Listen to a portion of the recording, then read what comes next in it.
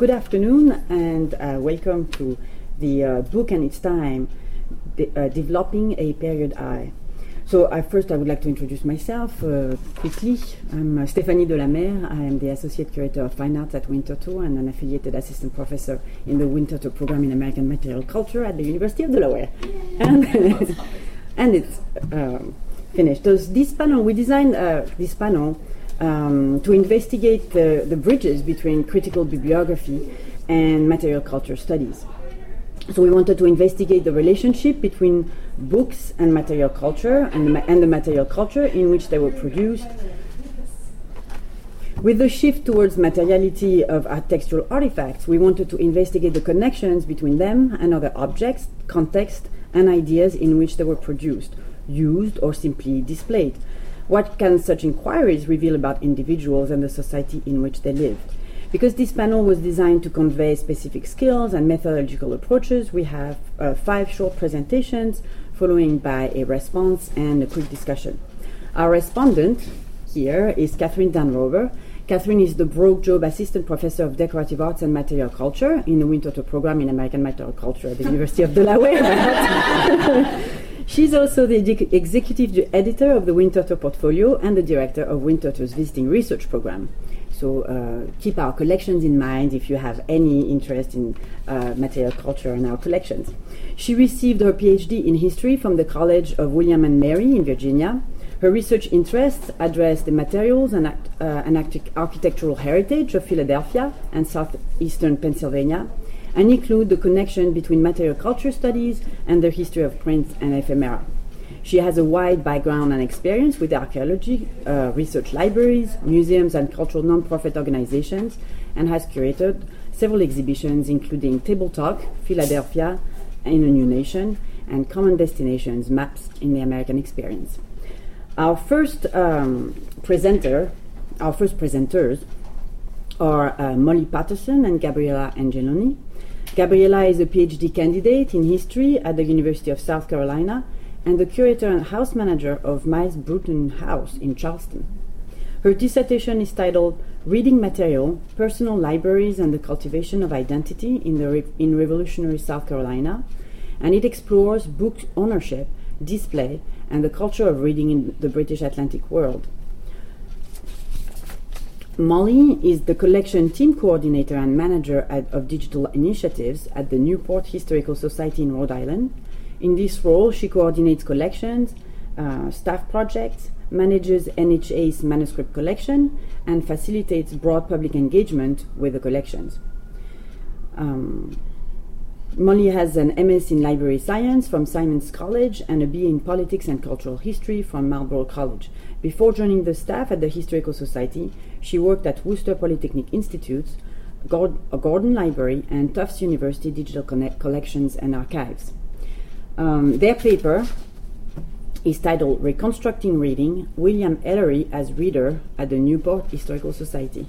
Please welcome Molly and Gabby.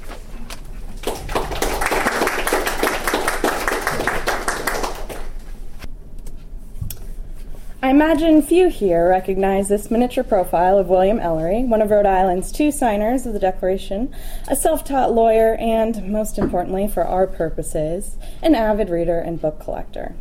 I certainly didn't when I first heard his name casually dropped like he was a regular at the coffee shop around the corner. But over the course of a summer, I came to grow fond of the man, or at least fond of his personal library.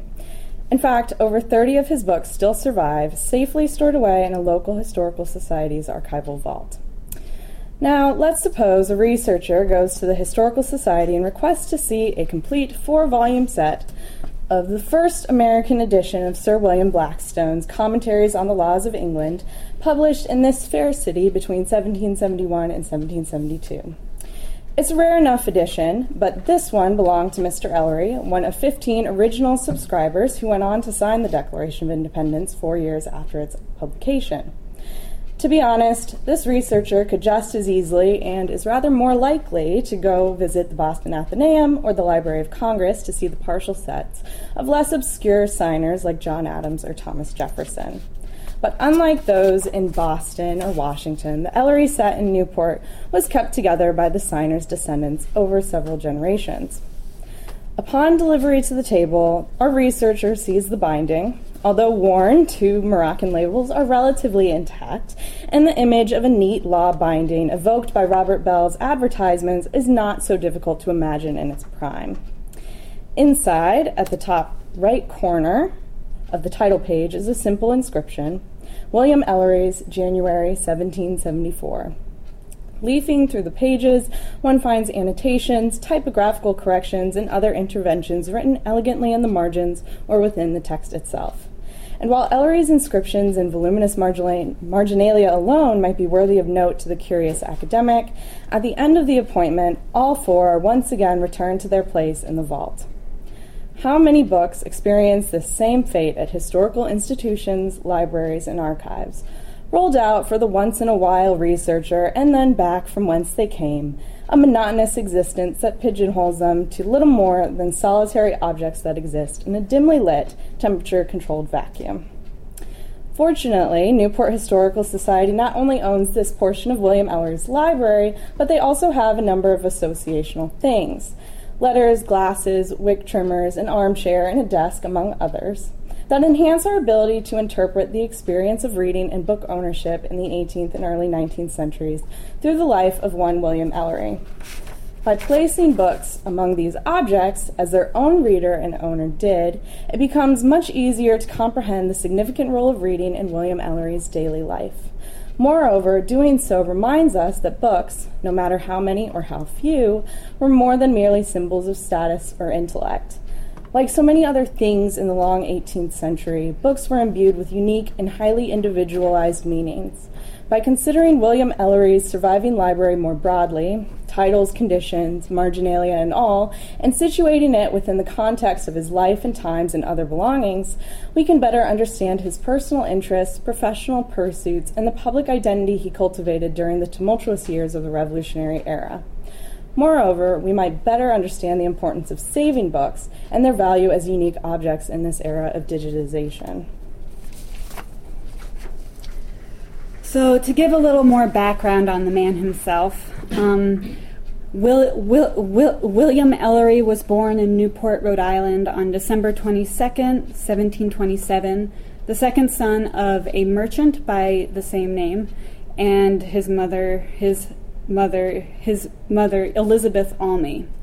In 1744, at age 16, he had entered Harvard College and he graduated 3 years later. He subsequently returned to Newport and he entered into his father's merchant business.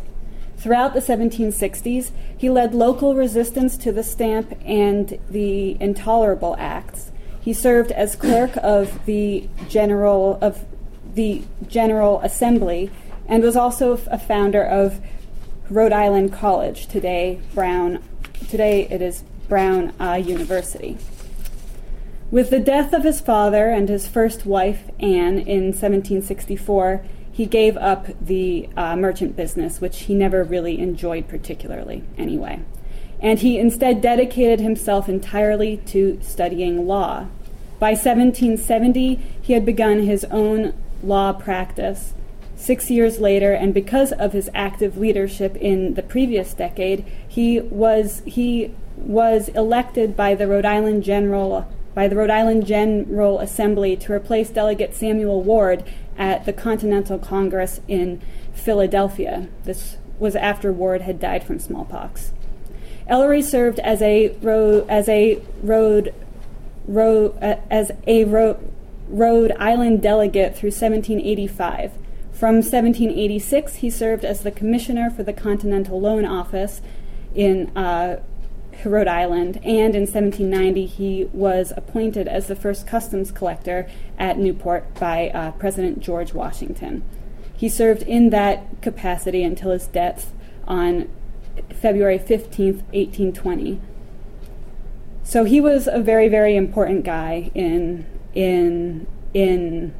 Newport, and he's very well loved there. Throughout his lifetime, he was renowned as a prodigious and a conscientious reader. This is his library, which, what currently remains of it, I'm sure it was much larger originally. And this is at the Newport Historical Society. We are a small nonprofit with a big mission devoted to public history, and that's where I work. NHS possesses an extensive collection of the family's papers, books, and artifacts. The 31 books of the Ellery Library most likely passed through 3 generations of the family. Many volumes are inscribed by both William and his son George, and at least one volume's bookplate notes that it had been given to the society by Henrietta Channing, who was William's granddaughter via George I. Many of the volumes contain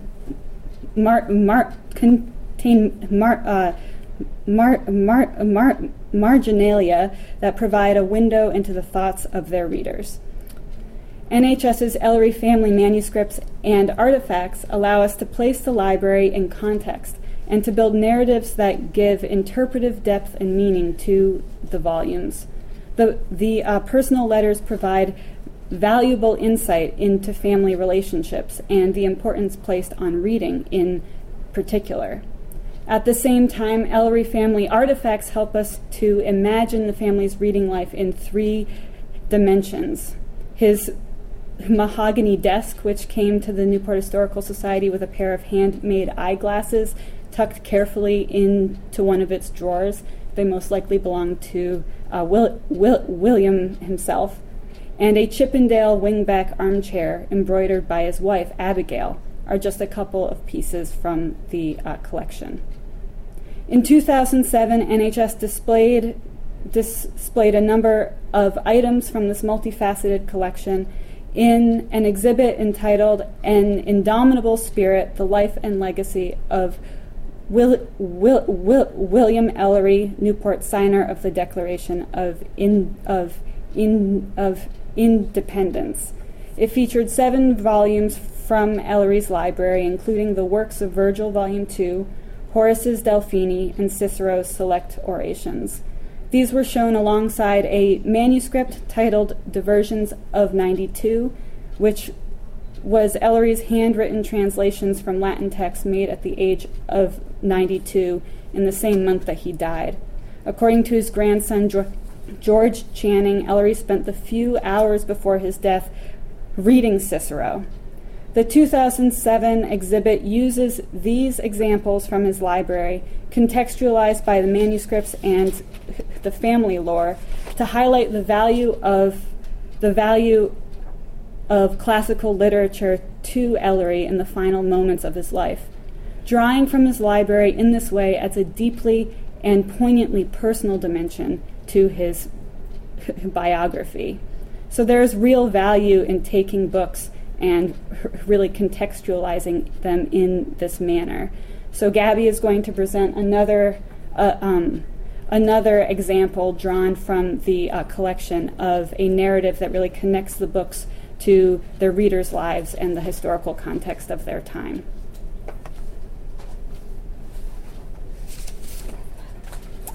All right, so let's return to Ellery's set of Blackstone's commentaries.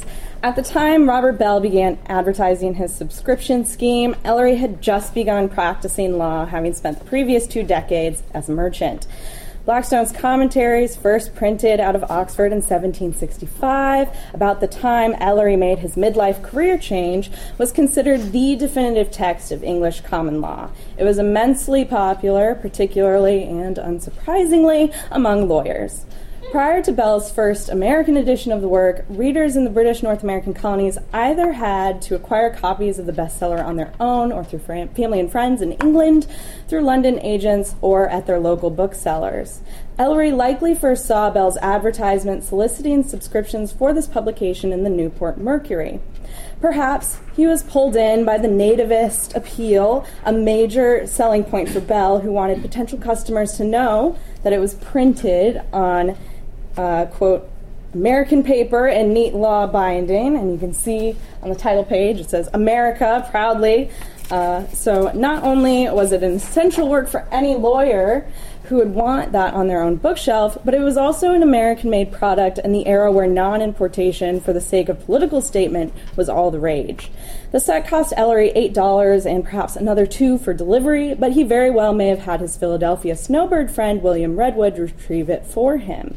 Regardless, by January 1774, Ellery had received his subscription copies, inscribing and dating each volume individually. But how did they fit into his life? So using NHS's collection, we've assembled this kind of vignette that can be interpreted in a number of ways. In it, we might see Ellery with his Blackstones at his desk, accompanied by Montesquieu's Spirit of the Laws over here, another classic. To a new client approaching Ellery in his office during the day, it would be reassuring to see the man with the latest and most popular legal authority close at hand for reference. But perhaps it was in waiting for a client who was running a tad late for an appointment that he absent-mindedly added a W here next to the E for his own initials, and he does this on the next page and the following page after that, further imprinting his ownership onto the book. Or 2 years later, we encounter Ellery preparing to set out for Philadelphia in late March 1776 as Rhode Island's newly elected delegate to the Continental Congress. Perhaps that's why he bookmarked this chapter with a broadside fragment. It's called "Of the Countries Subject to the Laws of England." His wick trimmers are close at hand, too, in case the hour grows late and he needs to ready the wick so that he can keep reading into the night, because he simply must finish a chapter so gripping as Courts of a Criminal Jurisdiction. I know, great reading for nighttime. Glasses perched on the bridge of his nose as he leans toward the candle's warm glow. This might even be the last night that he spends at his home in Newport before he flees on horseback with his family and at least 22 books, including these Blackstones, in tow. While we cannot date all of the marginalia for certain, the substance of what it suggests is that Ellery frequently referred back to these books beyond the mid-1770s, as we can see here, where he's remarking on the insanity of a king, likely from the 19th century when rumors of George's madness swirled, or in another example found in Spirit of the Laws, where he questions Napoleon's continental conquests. For the sake of time, we're going to skip over our next vignette.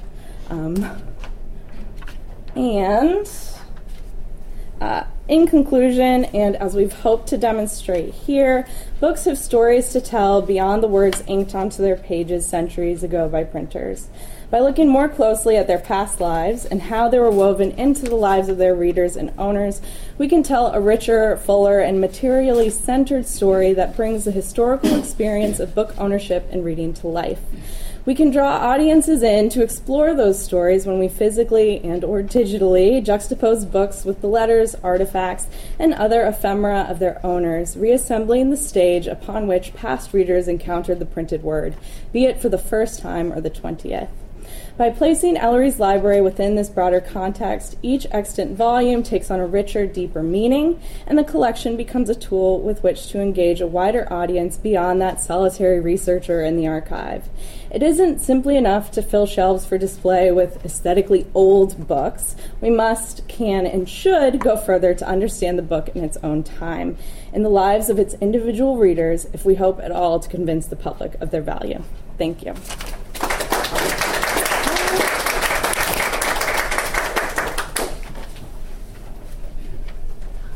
Our second speaker is David Brewer. David is an associate professor of English at the Ohio State University. He's recently been involved in 2 collaborative projects in the history of the book, interacting with print, elements of reading in the era of print saturation, a multigraph as opposed to a monograph, forthcoming later this year from Chicago Press, and The Book in Britain, a historical introduction which should be out next year from Blackwell. He's currently completing 2 other projects, an edition of 2 of Penelope Albin's over-the-top romances from the 1720s, and a book tentatively titled The Fate of Authors, on the uses which authorial names and images were put in the 18th century Anglophone world. His talk today is lurking in the vicinity of the latter. Please welcome David.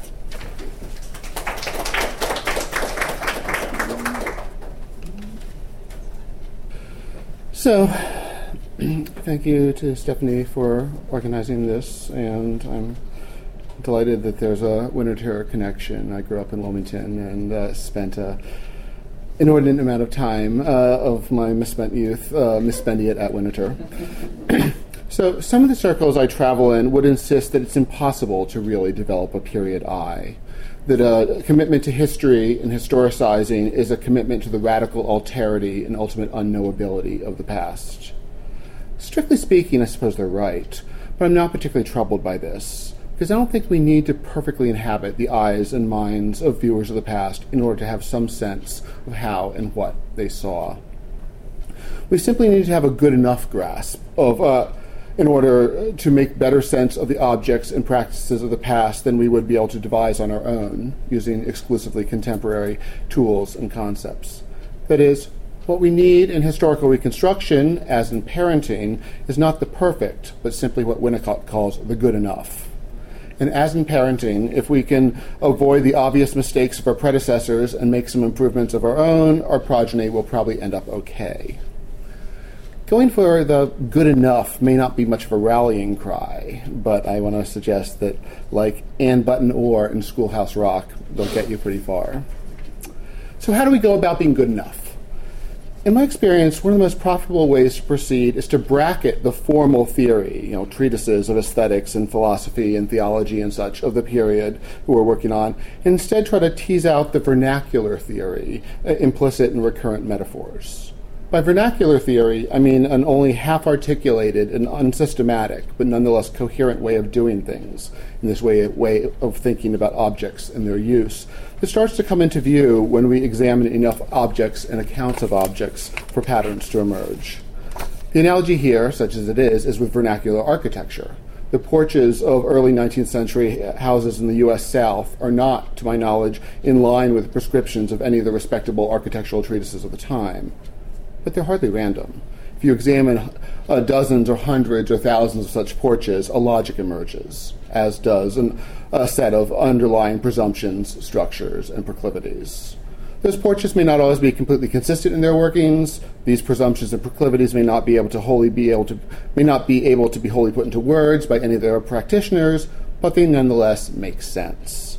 And typically, I think they explain a great deal. Similarly, I'm suggesting that if you cast your net broadly and start noticing, say, the comparisons between seemingly unlike things that repeatedly crop up when people in the period discuss or describe them, you can go places where the more systematic accounts produced at the time cannot take you. In some ways, of course, this is simply another version of the injunction we've been hearing for decades to focus on where we don't get the joke. I first encountered this in Robert Darnton's The Great Cat Massacre, but I suspect it was an anthropological truism even then. In the version I'm proposing, we should go where we don't get the metaphor, or even better, where we don't get the utility of the metaphor, i.e. where we can understand the comparison, but it seems trite or overstretched or not nearly as apt as a more obvious comparison would be. It's impressing on and dwelling in those moments where the metaphor seems pointless or bizarre or missing something important that we can often reconnect, however weakly or provisionally, what once seemed joined but has been put asunder in the intervening centuries. So how does this translate into practice? How would reconstructing the vernacular theory implicit in an object and its use help us to develop a period I? I'd like to take the remainder of my time to consider at least some aspects of the vernacular theory that I think can be teased out of a metaphor that almost anyone who has worked with late 17th or early 18th century books in English has probably encountered, but that, so far as I can tell, has rarely been considered in any public way. I'm interested in the recurrent comparison between books and coins, and the related comparisons that come in its wake, such as between authors and monarchs as the guarantors of value for their respective sorts of objects. Let's briefly consider a few examples, and I'm going to have to ask you to take it on faith that they're an at least roughly representative sample from a much larger archive. I've been running into these for upwards of a decade. In the epistle dedicatory to a 1691 tragedy, Distressed Innocence, Elkanah Settle laments how poetry in this age holds its value not from the sterling but the stamp. A celebrated minion writer shall be able to pass even Irish coin current when a hated scribbler under pique and prejudice shall hardly bring bullion and plate into play. Following year, the Gentleman's Journal echoed this comparison when describing the power of theatrical tastemakers. Once the indulgent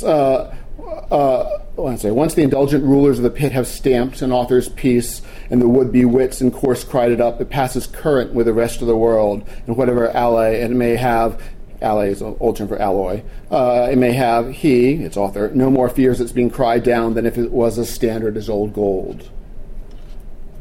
In 1740, John Lockman trots it out yet again in an epigram on a modest bookseller's setting up by way of sign the head of a famous English poet. Edmund Curll had taken to using Alexander Pope's head as his shop sign.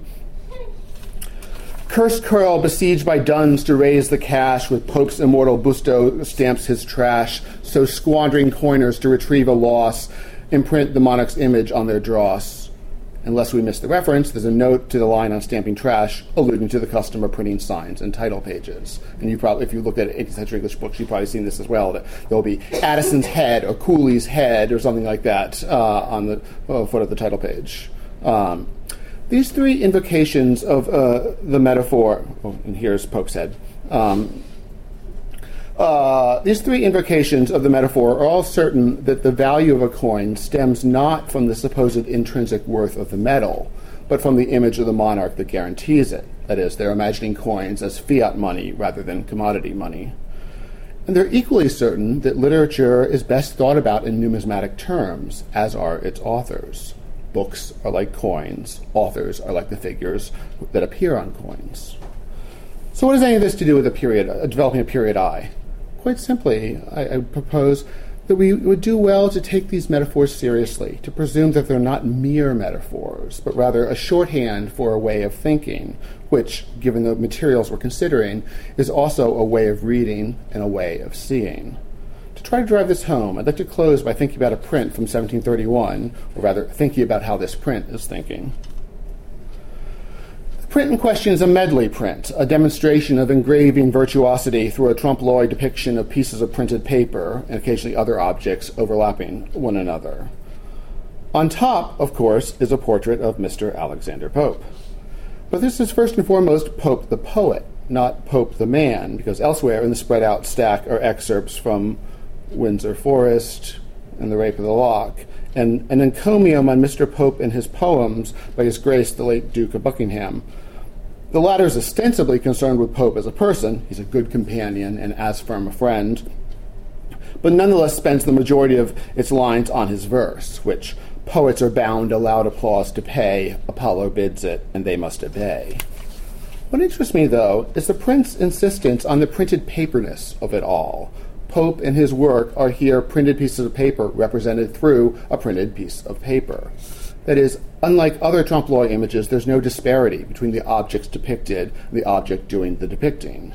All is ink, all is paper.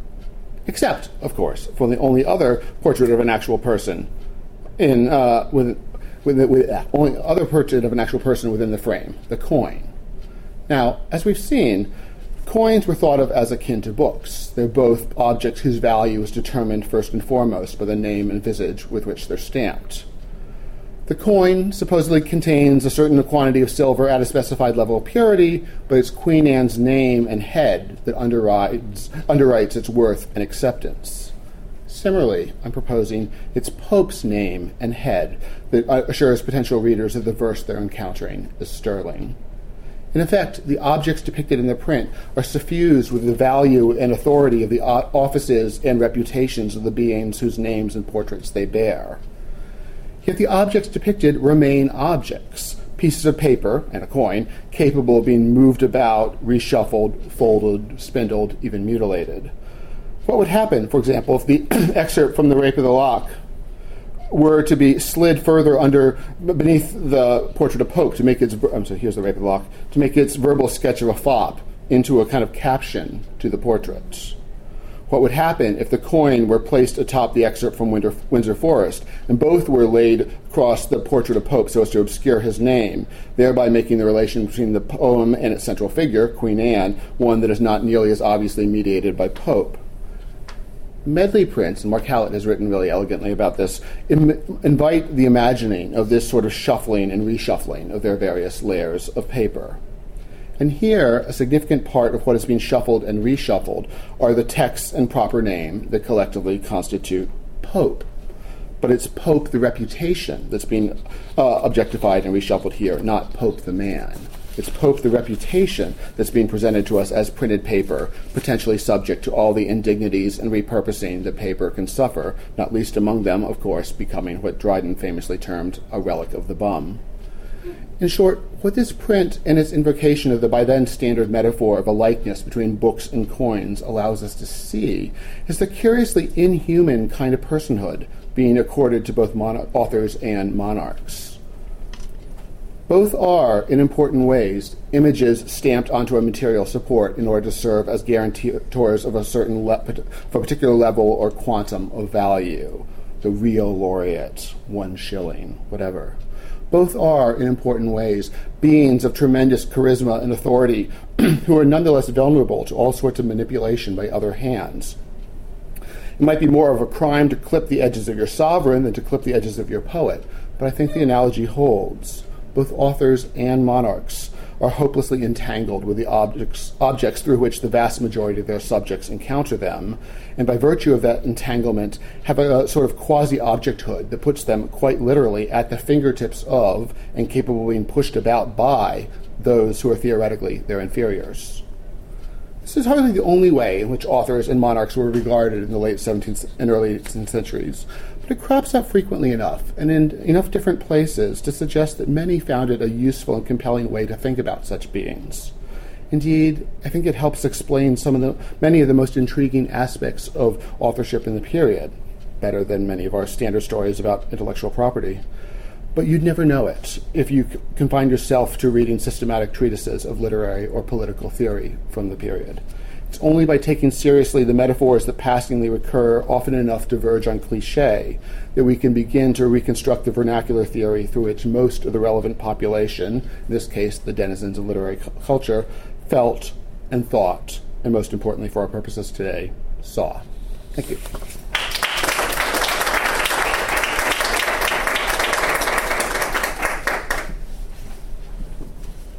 Thank you, David. Our third speaker is Brad Eden. He's the Dean of Library Services at Valparaiso University. He has master's and PhD degrees in musicology as well as an MS in library science. His recent books include Middle-earth Minstrel, Essays on Music in Tolkien, McFarlane 2010, The Associate University Librarian Handbook from Scarecrow Press 2012, Leadership in Academic Libraries from Scarecrow Press 2014, and the 10-volume series Creating the 21st Century Academic Library from 2015 to 2017. He served as president of the Library Publishing Coalition, and he's the editor of the Journal of Tolkien Research. Please welcome Brad.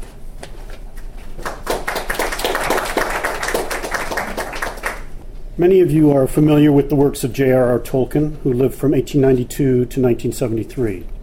His most famous book, The Lord of the Rings, which was published in 3 installments in 1954 through 55, was surpassed only by the Bible in the number of sales in the 20th century. The Peter Jackson movie series, based on the book, along with the recent Hobbit movie series, have brought an entirely new generation of readers and fans interested in Tolkien's mythology. For those of us who have researched and delved into what is known as the Legendarium, the background and foundation of what is known as the Fourth Age of Middle-earth, where the action of The Hobbit and The Lord of the Rings takes place, is but a small piece of Tolkien's vast 60,000-plus years of the history of Arda. The first, second, and third ages of Middle-earth were the life work of Tolkien, started in the trenches at the Battle of the Somme in 1916 and under constant revision until his death in 1973. Within the course of various scholarship endeavors related to my interest and research on J.R.R. Tolkien and his mythology, opportunities arose to examine the life of Tolkien's second son, Michael, who lived from 1920 to 1984. Very little about Michael's personal life is known, except for those special instances related to his father's mythology. For instance, they both shared a dream called the Atlantis dream of a huge wave coming and wiping them out. Tom Bombadil was based on a doll that Michael had when he was a small boy, and the Roverandom story as well is based on a small dog that was lost on a beach in England as well. which is a story about a dog that goes to the moon. His personal life, his character, even the details related to his military accident in 1940 have not been detailed or explored. Pictures of Michael, both as a child and as an adult, are few and far between. While the role of Tolkien's other three children in their father's estate is well known, Michael has remained something of an enigma. It is obvious in his father's published correspondence that he had a very deep, abiding relationship with Michael, and yet Michael was able to maintain a somewhat private and almost hidden life despite the popularity and the success of his father. My interest in Michael began with the purchase of a few books from his library via eBay approximately 15 years ago. Michael was very meticulous in recording his name, usually in two colors, red and black, his location at that time, the date, usually fully written out, for example, July 29th, 1950, and on many occasions the event, Christmas, the feast of St. Athanasius, the feast of St. Athanasius, sorry, I can't even pronounce it. Sometimes a nameplate contains this information, sometimes not. If the book was a gift, this is recorded as well. Every book in his library has this. The craftsmanship of the owner's information in each book, along with the notes that many of them contain, reveal a depth of intensity and an insight into the mind of the owner of the books that is indeed rare. As a result, I have been slowly obtaining books from Michael's library as they have become available, such that over 200 books from a library of approximately 1,000 have been identified thus far. While it is known that Michael taught classics in various languages at a number of schools in the United Kingdom, the exact dates of his tenure at those schools has been difficult to determine in the past. Examination of the dates and locations indicated within the books in his library has helped to focus my research and begin to piece together Michael's life journey on a much more intimate level. As indicated by the title of this presentation, I want to discuss how Michael's books and library provide a snapshot of mid-20th century British politics and culture. Michael's biography indicates that he served as a machine gunner in World War II and was intimately involved in British intelligence. In fact, a lecture by his brother indicates that he probably served in the Secret Service force that protected Prime Minister Churchill. He also sustained lifelong injuries from a military accident in 1940, which appear to have affected his opinions and choice of authors in his library. Many of the books in Michael's library deal with current topics related to British politics, society, and education. And the 20th century authors which he chose to purchase also had various opinions related to race, society, and war in the British Empire. Of the approximately 200 books from his library that have been identified thus far, Michael's favorite authors appear to be Hilaire Belloc, a prominent British Catholic of the early 20th century. He had 13 books of Belloc's, and many of these books were presented to Michael by his father on his birthdays. And I think this also shows J.R. Tolkien's predilection for Belloc as well. He had 8 books by Charles Dickens. He had 7 books by Arnold Lunn, who was a prominent Catholic convert who became a well-known Catholic apologist. And then he had 4 books by A.J. Cronin.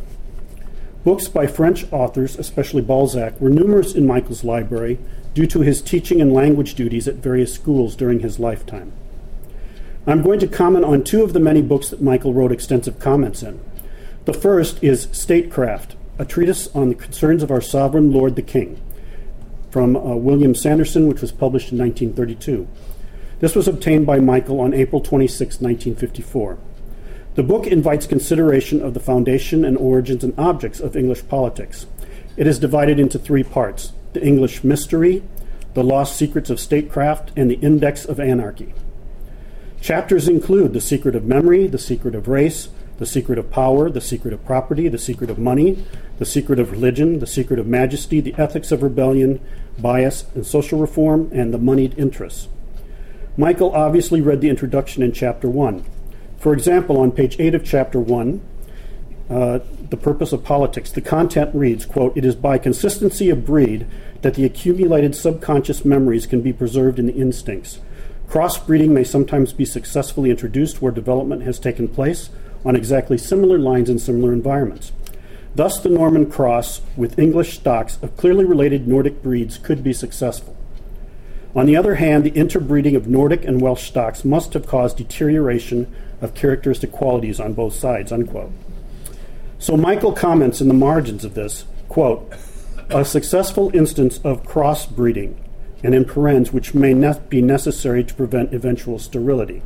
And here he quotes from V. Dudovici's Defense of Aristocracy, which is a book written in 1915 and called A Textbook for Tories, which he obviously knew and had read. So this book, just to let you know, defends aristocracy against government and popular control, and it is also a book on heredity breeding, and it was strongly opposed to Jews. So this kind of gives you a background of what was going on in English society after World War II. The second book is Lest We Regret by Douglas Reed, which was published in 1943. It was obtained by Michael on Easter 1964. The author wanted to title this Battle in England for what had happened from 1919 to 1939, but the publisher chose the title so as not to confuse the reader. The author, instead of replying to extensive correspondence from his previous books, wrote this book to address concerns from his 1938 Insanity Fair book and the 3 books that followed that, which discussed the coming war, that is World War II. It takes the reader through the 20 years, showing the English proclivity to misgovern and how youth must step forward to avoid the same mistakes by the same government again. Michael has written extensive comments in this book. He underlines specifically in pencil, and he puts comments in the margin in red pen. Michael strongly agrees with the authors in many areas, and he disagrees in some. For example, on page 92, the text reads, quote, the further you probe into these things, the more clearly you find that power today is wielded by men who lurk in shadow, whose instruments the politicians merely are. Those public figures which you acclaim today and curse tomorrow, call these men collectively Anon. You may believe that a God exists in heaven, then why not a demon on earth called Anon? Unquote. Michael's comments in the margins, this is the most important political fact of our time and the most skillfully obscured. Another example is on page 100. The text reads, quote, Lord Vansittart, who was permanent head of the Foreign Office for 5 years after Hitler came to power, who understood the German situation perfectly, and it then goes on. Michael writes at the bottom of the page, quote, come off it. Vansittart was a self-religious prig with a one-track mind. I had to suffer his lectures at Sandhurst in 1941, unquote. So to conclude, without a doubt, I could not have imagined that the purchase of a few books from the library of Michael H.R. Tolkien in the early 2000s would have led to such an adventure, which is still ongoing, and the wealth of information on his life and character that was discovered. The library of Michael H.R. Tolkien provides a fascinating case study of an individual and a time period that no longer exists, one in which reading and recording in one's book collection one's thoughts and comments was standard practice. Michael's neat and legible handwriting make this analysis possible. Thank you.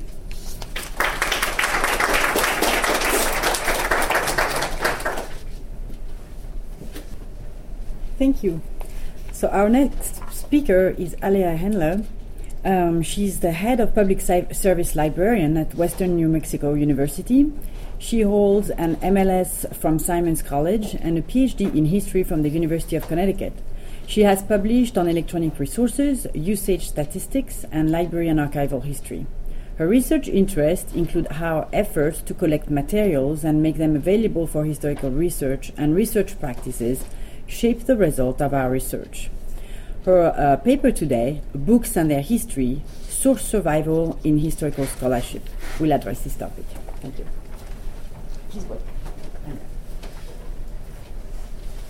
And if those at the back cannot hear me, wave and I'll try to speak louder. Because I know sometimes the air conditioning and other stuff like that can play around. When the New York Historical Society received the papers of Revolutionary General Horatio Gates in 1816, Society officers reviewed the documents and arranged for the materials they considered of interest to be bound up in volumes, a standard practice at the time. The remaining papers were tied up in string and marked as private and unimportant. 30 years later, while preparing a catalog of the New York Historical Society holdings in 1847, the librarians rediscovered the tied-up bundle and decided many of the papers were worth adding to the bound series, enough to fill 3 volumes. Other items were repackaged as still unimportant or private. My guess is the documents which remained private after 1847 included his correspondence with his first and second wives and his financial records. This is a guess because the sorting, arranging, and binding of the documents on receipt or in 1847 appears nowhere in the collection finding aid or the printed guide to the microfilm collection. The only processing note refers to the 1975 microfilming project, which also fails to mention the review and resorting in 1847 or at what date the materials were reprocessed under modern archival principles. All too often, scholars plumb sources for content and overlook the conditions through which sources were preserved for use. There are, of course, exceptions, and I'm sure this room is full of the exceptions, scholars of material culture and the history of the book. But all too often, that also highlights the creation and preservation of particular items. For instance, through the focusing on the provenance or ownership history of individual items and not necessarily looking at it at a more collective level. So I would say we need to develop period eyes which take into account not only the times which we study, but also the intervening decades and centuries in as much as they touch the materials we use. For all sources, central and peripheral, large and small, complex and simple, primary and secondary, have histories. When we overlook these histories or focus only upon the ownership of particular books and lament how few have detailed provenance, we run the risk of reinscribing centuries of power inequities in our work. Over 20 years ago, anthropologist Michel Rolph-Trigot pointed out that unequal power results in unequal historical power. A growing body of literature documents how power has and continues to shape and reshape the historical record. Over the past centuries, the very people interested in preserving materials for the writing of history, archivists, librarians, museum curators, collectors, and historians, have embraced practices which affected what sources survive for access. Likewise, digital developments over the past, combined with unequal access to resources and idiosyncratic research practices to affect scholars' exposure to various bodies of primary and secondary materials. Selections of what to collect and preserve were made over the years based on race, class, gender, power, and evolving ideas of what was history. Format alone was often key in determining survival. Most books have received far more attention in collecting activity than ephemera. As this audience in particular is aware, successive owners could do all manner of things other than read, not least bind, rebind, rearrange, disband, bind, sell in part or whole, excise passages or pages, and more. Smaller items, whether manuscript or print, had the greatest odds of being rearranged in some method or other. The archival principle of original order, i.e. keeping materials insofar as possible as they were originally arranged, dates only to the 19th century, and it has been inconsistently applied over the decades. Indeed, it was first advocated highly in the United States early in the 20th century and still was inconsistently applied into the late 20th century. Most historical databases and digital history projects providing access to primary sources focus attention on sources' contents and facilitate users overlooking how the project's design, selection, and implementation, along with users' interactions and searching practices, impact search results. We're still in exploratory stages in the digital world. While standards are being developed, there are so many decisions and issues at play, not to mention regular invention of new approaches and software. The digital projects take different forms and treat sources in divergent ways. Just for example, compare Chronicling America and America's Historical Newspapers, or Google Books, HathiTrust, the Internet Archive, EBO, and Digital Evans Shaw Shoemaker, all in many cases dealing with very similar materials, but with very different approaches. Discovery depends in no small part on access to resource, either in person or through databases and digital resources, and I've been known to drive 2 hours to NMSU so that I can access some of those databases. But it's also important to recognize the impact of research skills and preferences. A recent Ithaca report on historians' research practices described them as idiosyncratic, and I think any librarian could have said, I could have told you that. Scholars have begun to explore this matter and develop tools for resolution, but this is a slow process, and in some cases not necessarily a funded process either. If any of you are familiar with Beyond the Citation, which appears to be a fairly brief-lived attempt to try and start documenting some of the preferences behind many of the databases. Not thinking about how and why we have any particular set of sources increases the risk of reinscribing assumptions, presences, and absences into the historical record. I argue we need to consider all sources, primary and secondary, as having multiple histories. These histories are not restricted to provenance or ownership history of individual items. They have histories inasmuch as they partake in the history of any group into which they can be categorized, and thus any group into which we could conceivably try and start piecing out what forces helped ensure their survival or affected their destruction. Scholars do not need to be all things to all people, but at least consider how analysis of sources and their histories in ways which relate to your subject and or argument might contribute to your work. Archaeologists have an approach termed deposition, wherein they consider not only a given item, but the context or layers of other materials and earth within which it was discovered. So from a digital standpoint, consider which databases and archival and special library collections, if any, provided a majority of your sources. What might that say about whatever subject you're researching? Sources, primary and secondary, are the raw material which feeds historical scholarship. How they were preserved and made accessible, and how we discover them matters, because in the end, we are what we eat.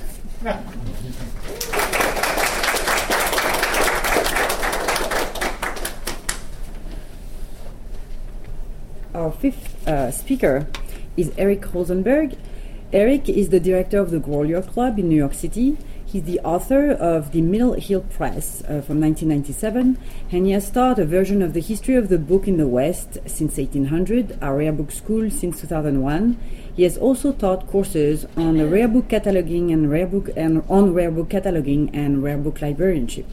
His paper today is titled The Aesthetic Movement in Print and Beyond. Please welcome Eric.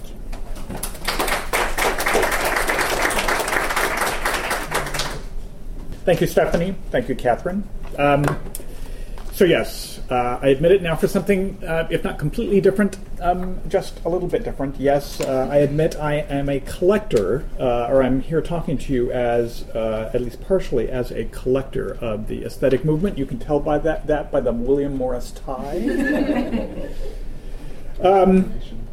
And I'm a collector, but I am also a bibliographer and a rare book librarian and someone with a certain training in history.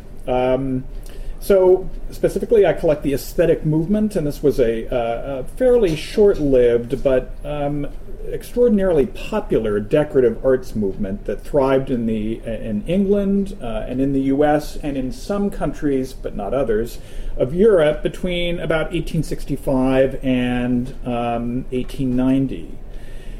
Now, because I collect books and printed ephemera relating to aestheticism as well as representative objects, I've been able to make certain connections, some of them I think are fairly interesting, between print media and other aspects of material culture, and so develop, I dare say, a rather broader and more discerning period eye than if I had focused more narrowly on the books or more narrowly on the tchotchkes. So using images from my own collection, I'd like to run briefly through the ways in which books and printing can intersect with objects to broaden and enrich our understanding, or at least my understanding, of a particular movement in the decorative arts. So this is in the nature of a case study.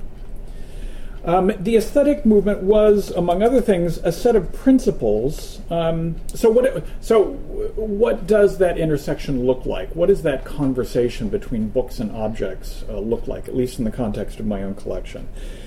Because the aesthetic movement was a set of principles concerning art and artists, it seems to me that any comprehensive collection concerning the movement has got to start with the treatises and thought pieces setting out those principles.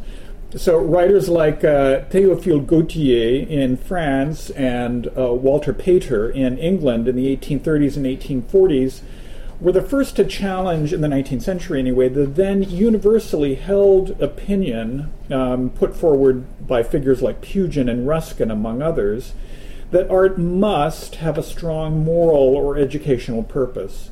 Gautier and Pater, and later in the 1860s and 1870s, Oscar Wilde, Whistler, and others utterly rejected that very kind of pragmatic and utilitarian notion. They argued, on the contrary, that art's only purpose was to give pleasure, and that to create art or live surrounded by art was man's highest. These are representative examples of Pugin on the left and Ruskin on the right. To create art or live surrounded by art was man's highest aim in life. Now, this is a sort of a revolutionary idea for its time and even a bit subversive, but it represents the very basis for much of our modern attitude toward toward art and artists. So, although outwardly quite an elitist philosophy, aestheticism was, in practice, an art movement that was tailor-made for the rising 19th century European middle class. If art existed only to give pleasure, then almost anything could be art. And almost anyone could be an artist or indulge artistic sensibilities. Furthermore, art could be owned, art could be manufactured. Aesthetes, by the way, did not care as much about craftsmanship. That's these tiresome arts and crafts people, by the way. Aesthetes thought that a beautiful piece of mass-produced china was worth as much or more than an ugly painting. It was the design that mattered, not the circumstances of creation. And finally, aesthetes considered that you could be considered artistic by virtue of your own artistic possessions. So you could acquire art in that way. You could go out and buy it.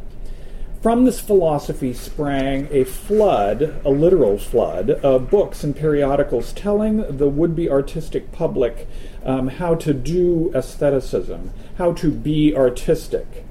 Many of these were written by and for women. For the first time, not only the chief audience for these aspirational guidebooks, but also, on balance, their chief producers. So the aesthetic movement was, this is a handbook on how to paint china, and perfectly by accident I happened to come across a piece of china on eBay that somehow looked familiar, so I bought it, and it turned out to be an example produced by an amateur china painter, according to one of the things in the book. The aesthetic movement was a set of theoretical principles, but it was also a practical and quite specific approach to ornament. The design vocabulary of aestheticism drew from two primary sources. I'm going to skip ahead here. First of all, the art of Japan, which had recently been opened in the West in the 1860s after centuries of isolation, and the revived art of the Middle Ages and the early Renaissance. Now, these seemingly disparate ornament systems actually had much in common. Highly stylized motifs, often of birds or flowers or animals, broad areas of solid color, heavy outlining, asymmetry, and flat perspective, characteristic of Japanese prints, early Western woodcuts, Gothic textile and mural decorations, and the paintings of the early Italian Renaissance, beloved of the pre-Raphaelites. The rise of the aesthetic movement corresponded with the development of new and improved color printing techniques like chromolithography and color woodblock printing to produce lavish color plate books on exotic ornament systems past and present, and for the first time offer really a smorgasbord of design ideas in truly accurate line and color. And you have to contrast this with previous generations, previous centuries of books on the decorative arts. Pattern books have been produced since the incunable period, but up until about the 1850s, these were very, very expensive printed books to produce. They were generally, if illustrated, they were illustrated with woodcuts or with copper plate engraving. And if you wanted them in color, that was hand coloring and even more expensive and more difficult to produce. It's only with the rise of lithography, particularly chromolithography in the 1850s and 1860s, that you, for the first time, get books at a reasonable price that can sort of transmit these principles. So these books are expensive, but they're not outrageously so, and they are heavily mined by, and I'm talking about these kinds of pattern books. Particularly the books, many of them produced in the 1860s and 1870s and 1880s about the arts of Japan, about the arts of the Middle East. These are ornament systems largely unknown in the West before this time, and they inspire hugely designers of the period like Christopher Dresser. This is his studies in design. Frederick Holm, 2 books by him, Principles of Ornamental Art and Suggestions in Floral Design. And again, you can see, this kind of approach to ornament, stylized, sort of stiff, heavy on the floral elements and the foliage, and yet with a kind of an admixture of the medieval, particularly here in the lettering. And so Holm and Dresser and people like John Moore Smith, they are developing their own grammar of aesthetic ornament based on some of these other color plate pattern books. One such grammar of ornament is this periodical called The Art Worker from, it's a single volume produced in 1879.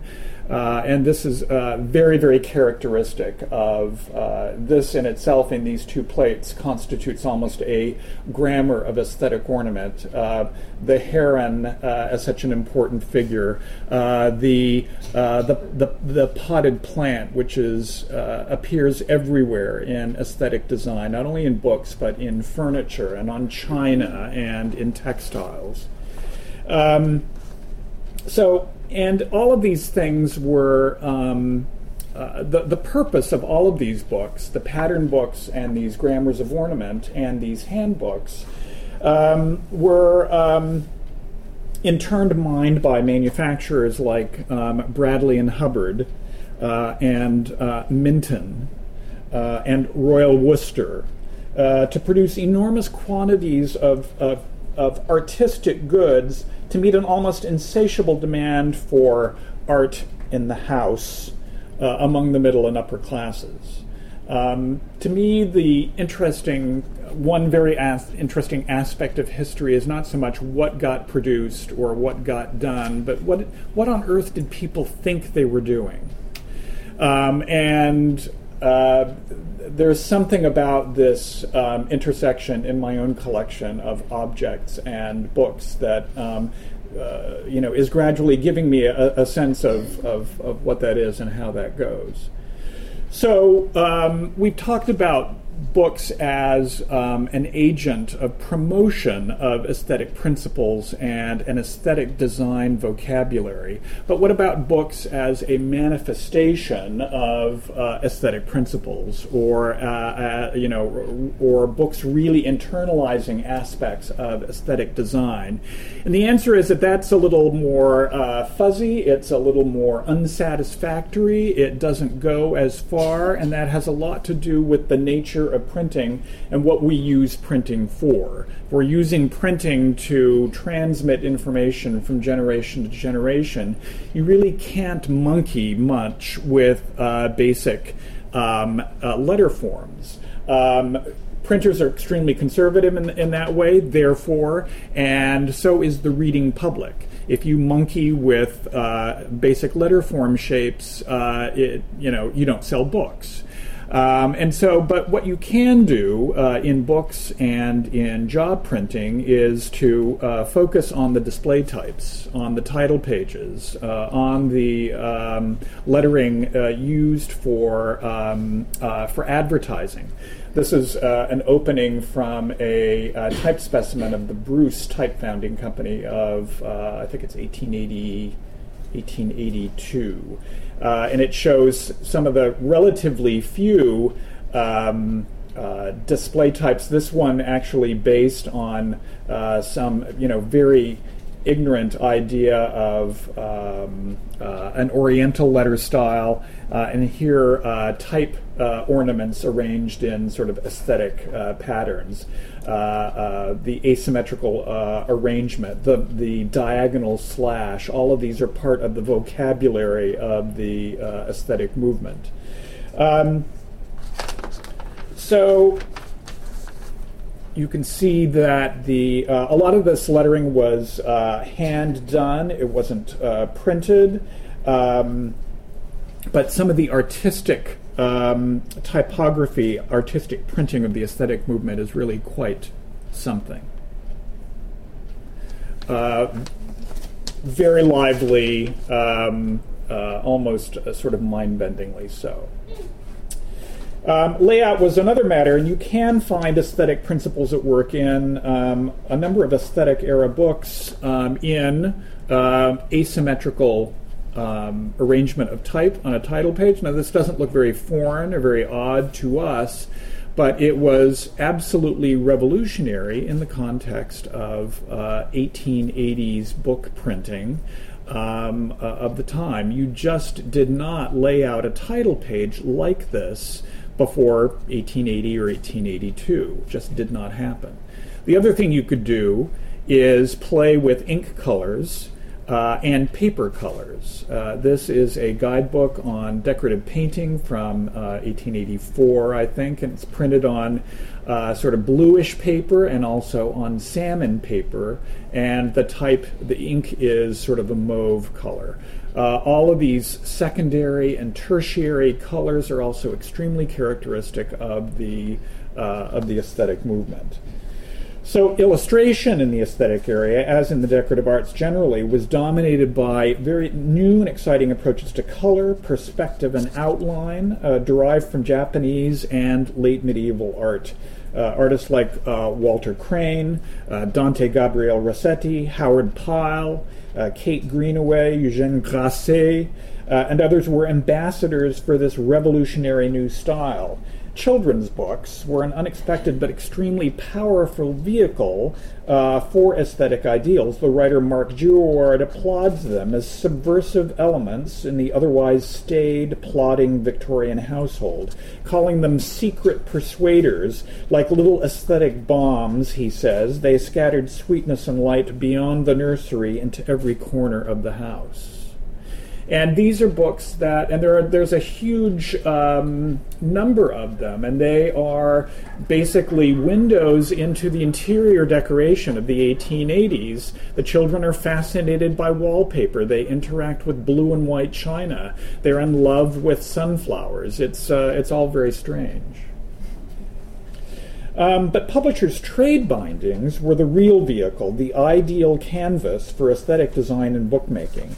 And the close relationship of aesthetic-era binding design elements to china and silver and other applied arts is immediate and obvious. So the goal of the aesthetes was to live a comprehensive artistic life, to make art, to read about art, to talk about art, and to surround oneself with art. Handmade, homemade, or manufactured made no difference as long as the design was good. The aesthetic movement, again, was not the first decorative arts movement to exhibit a symbiotic relationship with books, but it was arguably the first to do so with such phenomenal, almost explosive success, helped along by fortuitous advances in 19th century printing and illustration techniques that brought new ideas, new designs, new shapes and colors rapidly and relatively cheaply to a ravenous audience eager to learn about art for art's sake and prepared to pay for it. An enormous number of books, printed ephemera, prints, and other mass-produced items manufactured according to aesthetic principles and or decorated with aesthetic motifs still survive, and they can be identified and brought together to approximate, if only imperfectly, the 19th century ideal of a unified, all-encompassing aesthetic existence. You just need to develop and exercise that period eye. Thank you.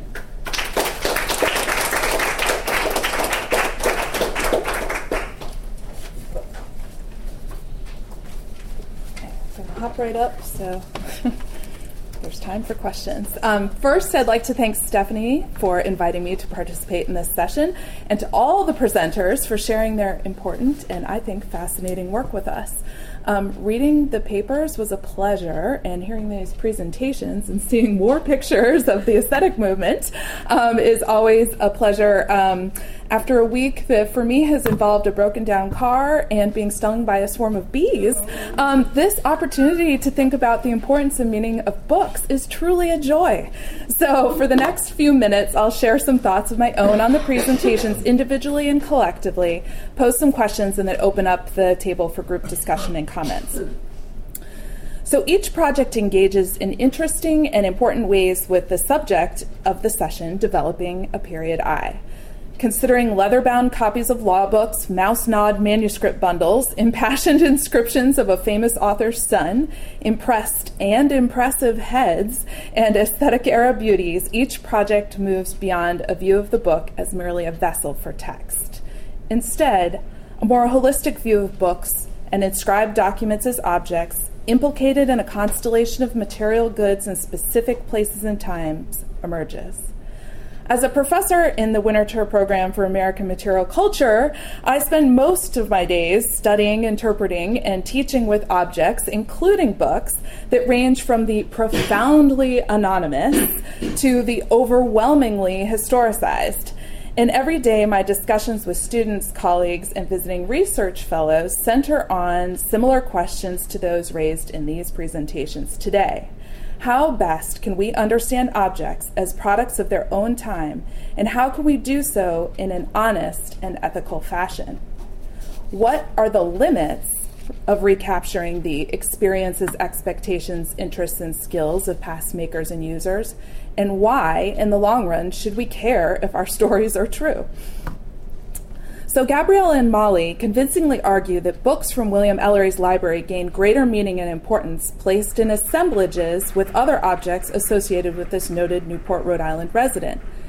Despite some silences in the archive and artifact record, context provided by easy chairs, desks, letters, and portraits help illuminate the texture of William Ellery's long life and the place of books within it.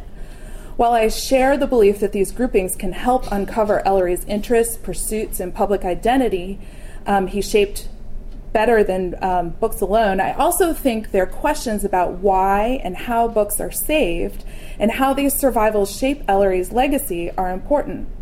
From these displays, a picture of Ellery as an avid reader, a sophisticated consumer, and a leader in colonial and early national life emerges. But in Ellery's case, I wonder how much the story is enlivened by asking even more about the source of the inherited and earned income that facilitated this learned life. While Ellery became an avowed abolitionist later in life, his family and many of his associates, like so many in Newport, and I would say all of Rhode Island, were deeply entangled in slave-based economies. Ellery himself traded highly prized New England rum to Africa earlier on in his life. And while Ellery's achievements are no less important with this additional information, recent scholarship and current events demand that we honestly illuminate the full past of people's lives and their objects, books included. I wonder then what books or other materials might be added to the assemblages to incorporate this part of Ellery's life, which I think only underscores his dual role as a very ordinary and very extraordinary man of his time. And this may be actually something that they've done because, these papers have to be very short, but I think that's an interesting thing to think about.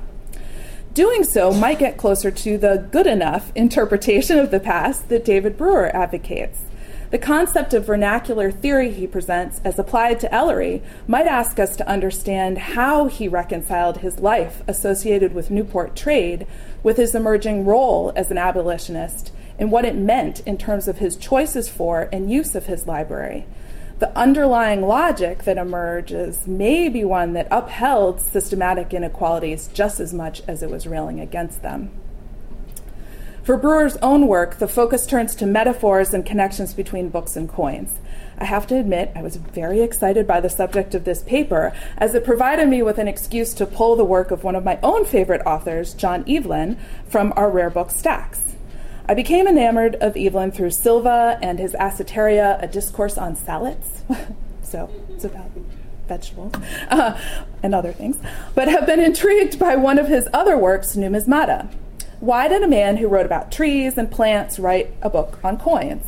In this book, Evelyn claims that metals, quote, well and judicially chose, have always been esteemed, and that, worthily, not only as ornament, but an useful and necessary appendage to a library. This suggestion by Evelyn and by Brewer is that the connections between coins and books have everything to do with how early modern literate people assessed value in a world increasingly saturated with knowledge based on printed works, books and newspapers, prints, and the like, by authors they did not necessarily know. How can one trust an author, and by extension the content of their writing, if they did not know them? Rather than the face-to-face interactions of personal exchange, face-to-face interactions between readers and coins depicting rulers and leaders lent authority and gravity to the books that surrounded readers in libraries and schools and other places. While sitting in a library with a cabinet filled with little stamped heads may seem strange to us now, the sheer number of coin and medallion cases and their placement specifically in libraries strongly upholds Brewer's suggestion that we might do well to understand, or at least gather an impression of, pun intended, this relationship. Brad Eden returns us to a consideration of the reader with his work on the little-known son of Tolkien, Michael. Unlike the heads of kings and queens stamped on Brewer's coins, Michael is a figure that remained intentionally obscure, and he has thus been overlooked by readers and scholars. Despite close ties with his father, so little is recorded or known about Michael's life. Only through cross-mending the shards of his marginalia does a picture of a politically invested and opinionated individual emerge. I wonder if his father's life of fame drove him to a quieter life of books, or if the archive of books alone that we have only partially captures his biography. He certainly read his books and wrote in them, demonstrating a passion for the subject matter in reading, but like the politicians he wrote about, Michael seems to still be lurking in the shadows. What other sorts of comments did he make? Can assessment of his extant library say anything more about Michael as a person? Aaliyah poses important questions that ask us to consider whose stories we tell and to expand the understanding of whose history counts and what sources matter. If Michael Tolkien's books had not been dispersed, sold on the open market, and collected by a Tolkien scholar, who we have here with us today, would we even know anything about him? Or would the record be silent? Aaliyah, like others here, asks important questions about how we preserve and create the historical record in both conscious and unconscious ways. Who determines what gets saved and collected? She also raises important points about digital databases that can serve broader communities of scholars, but can be equally limited in terms of access. Wealthier libraries can buy more databases, while less fortunate schools or libraries must forego these expensive research tools, or you may have to drive 2 hours to get to them. Even when they are accessible, Aaliyah demonstrates that poor keywords or tagging or metadata or other manuscript processing and cataloging practices can hurt rather than help researchers. In short, power structures do not check themselves at the doors of libraries. Scholars must, in turn, be vigilant in asking how an archive or a collection is formed.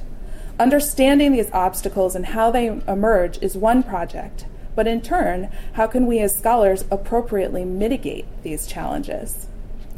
Power structures are apparent too in the gloriously illustrated aesthetic works discussed by Eric Holzenberg.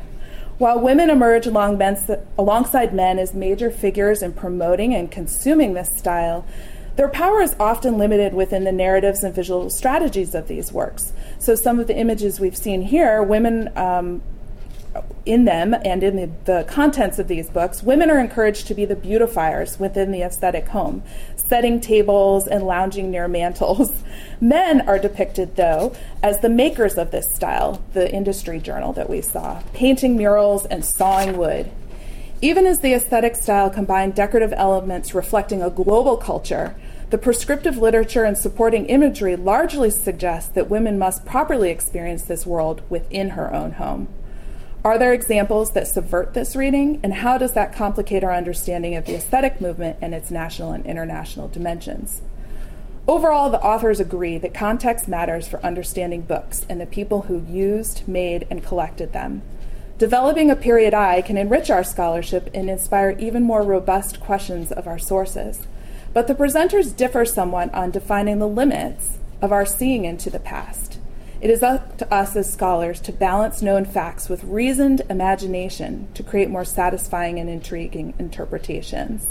I also think, earlier session that I was at, there are real limits on how collections, even if we want to do this, can even talk to one another, even within the same institution. At Winterthur, the library collection is cataloged in a different database than the museum collections and the garden collections. So that is a problem.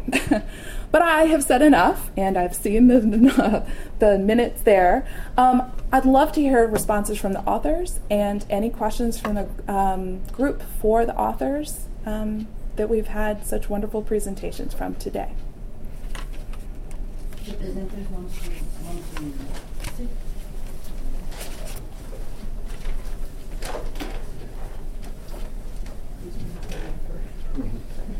Sitting. I have a question for Eric. Thank you so much for your presentation. I admit to also being a lover of the aesthetic. But I'd like to ask you specifically about the children's books that you presented. I'm just curious about how much you've discovered. You showed some English and American examples, whether that extended into the continent, whether there were any French examples. And I say that because I curate a collection of historic children's literature, and developing my period eye, I have some French examples that just really strongly have the aesthetic look. It's interesting. Then I think you may have gone further down that road than I have. I have not looked into the children's literature of particularly France as I have England and the United States. I know that the French approach to Japonisme is it's very strong. It's fairly short-lived, and I think there's a lot to unpack there. A lot of it's been unpacked already for the United States and for the UK.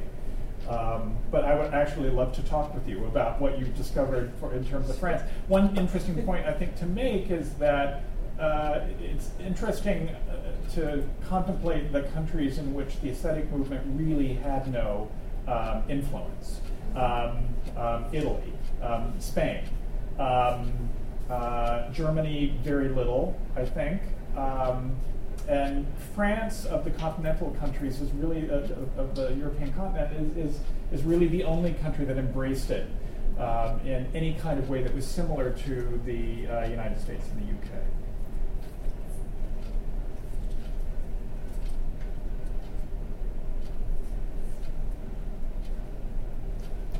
All right, this might seem a little odd, but I'm thinking sort of a theme that goes through a lot of your papers, sort of looking at the minutia, such as marginalia or ornamentation, and thinking of that as sort of representation of the period of that day, and then us looking at it from our perspective to understand the period of the day.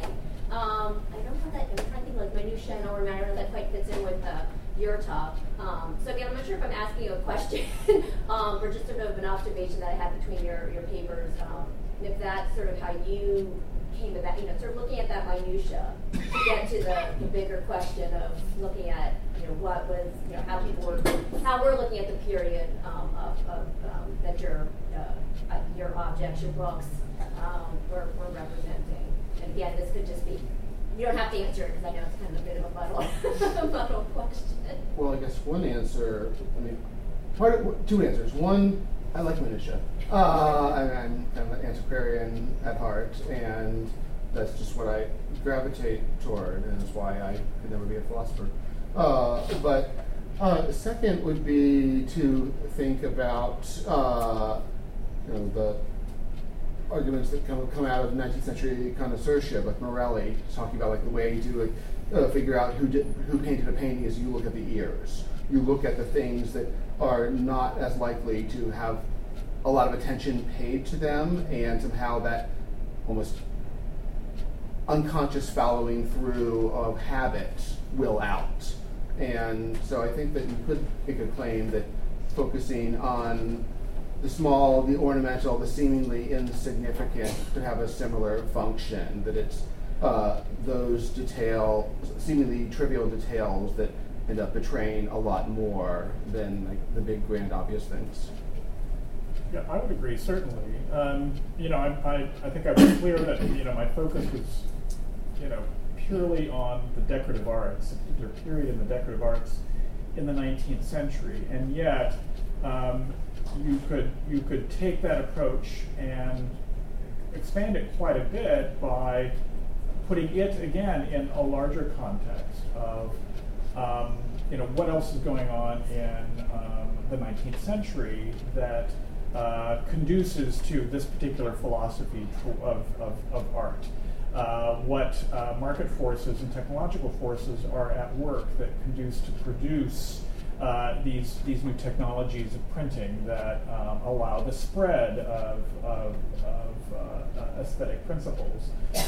What economic forces are at work, in a larger sense. I mean, I think you can only in any of our projects, or you can only work with what's in front of you. But then, as human beings do, you generalize from the smaller to the larger and the more comprehensive.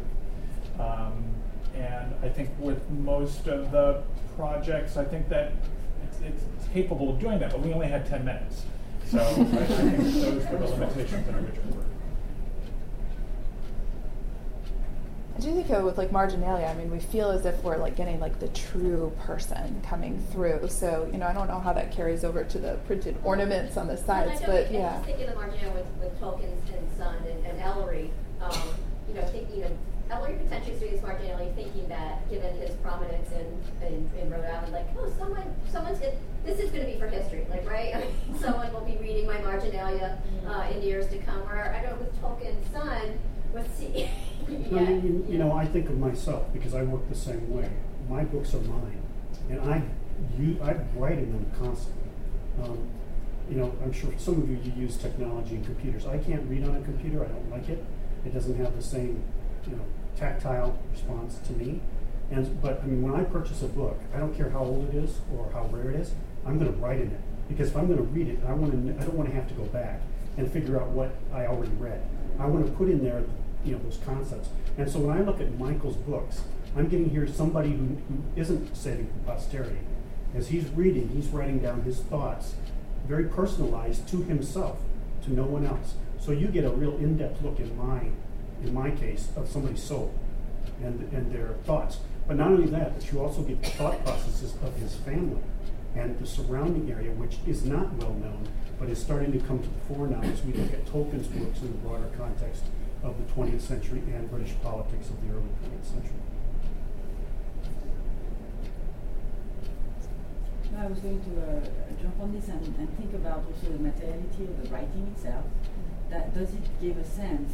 When I write in my own Stephanie, books, can you speak up? The air handlers back there make it really hard to hear in the back. I was thinking about calligraphy and the materiality and the gesture of writing and what it can indicate also of the mood of the writer.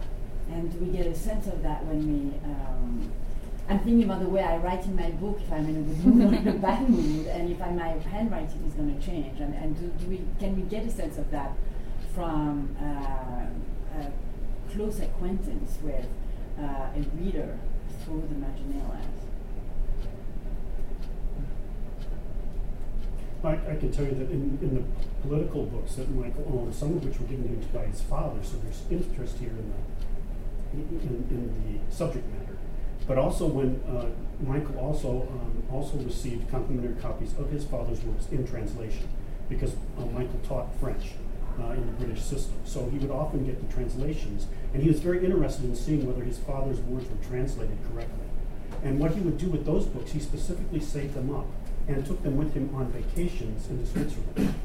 And he would write this in the books, and you could tell that he would take these translated books of his father's, Lord of the Rings, to Wengen, Switzerland, which was actually the original inspiration for Rivendell, because his father went there as a young boy and hiked there, and that's where Rivendell.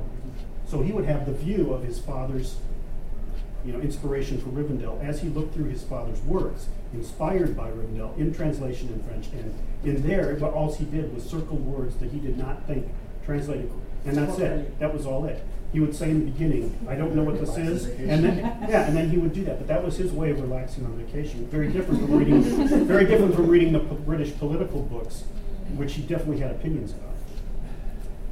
Yeah. I have a question for Leah. So I had 3 hours of history seniors at Bryn Mawr College about 2 weeks ago, where I was trying to get across to them sort of, both books and digital objects are artifacts of their own very complicated histories. And I was wondering if you had ideas for good pedagogical exercises to get your argument across. I can give you one of the examples of the books that I have never managed to read through all the way, because I keep on coming across references that wouldn't necessarily change the actual book, but that just might make me wonder about what might have happened.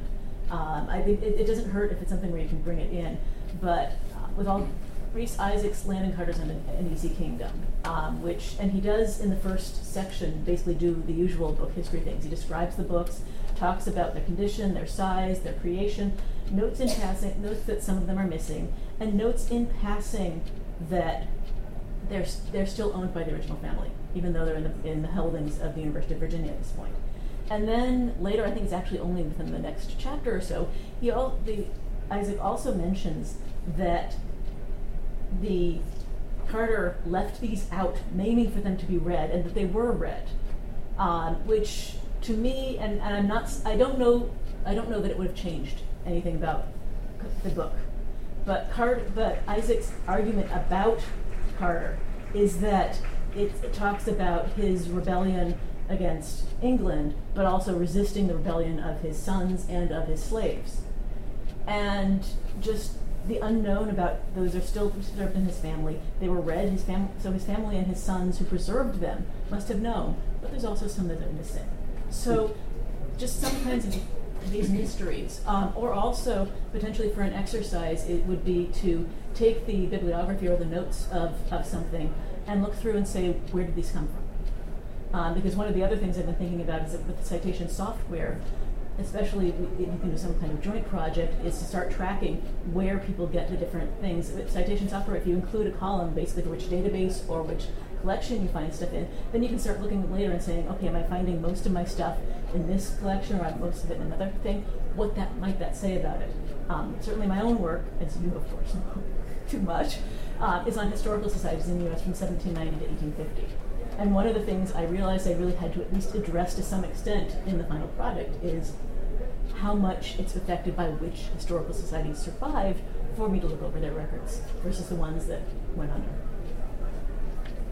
Another possible way in would be to just think about kind of the truisms of the field and then try to push at what kind of evidentiary support there is for that. So there's one of the standard things we say about the mid-17th century is the number of books published in English explodes with the collapse of censorship in 1641.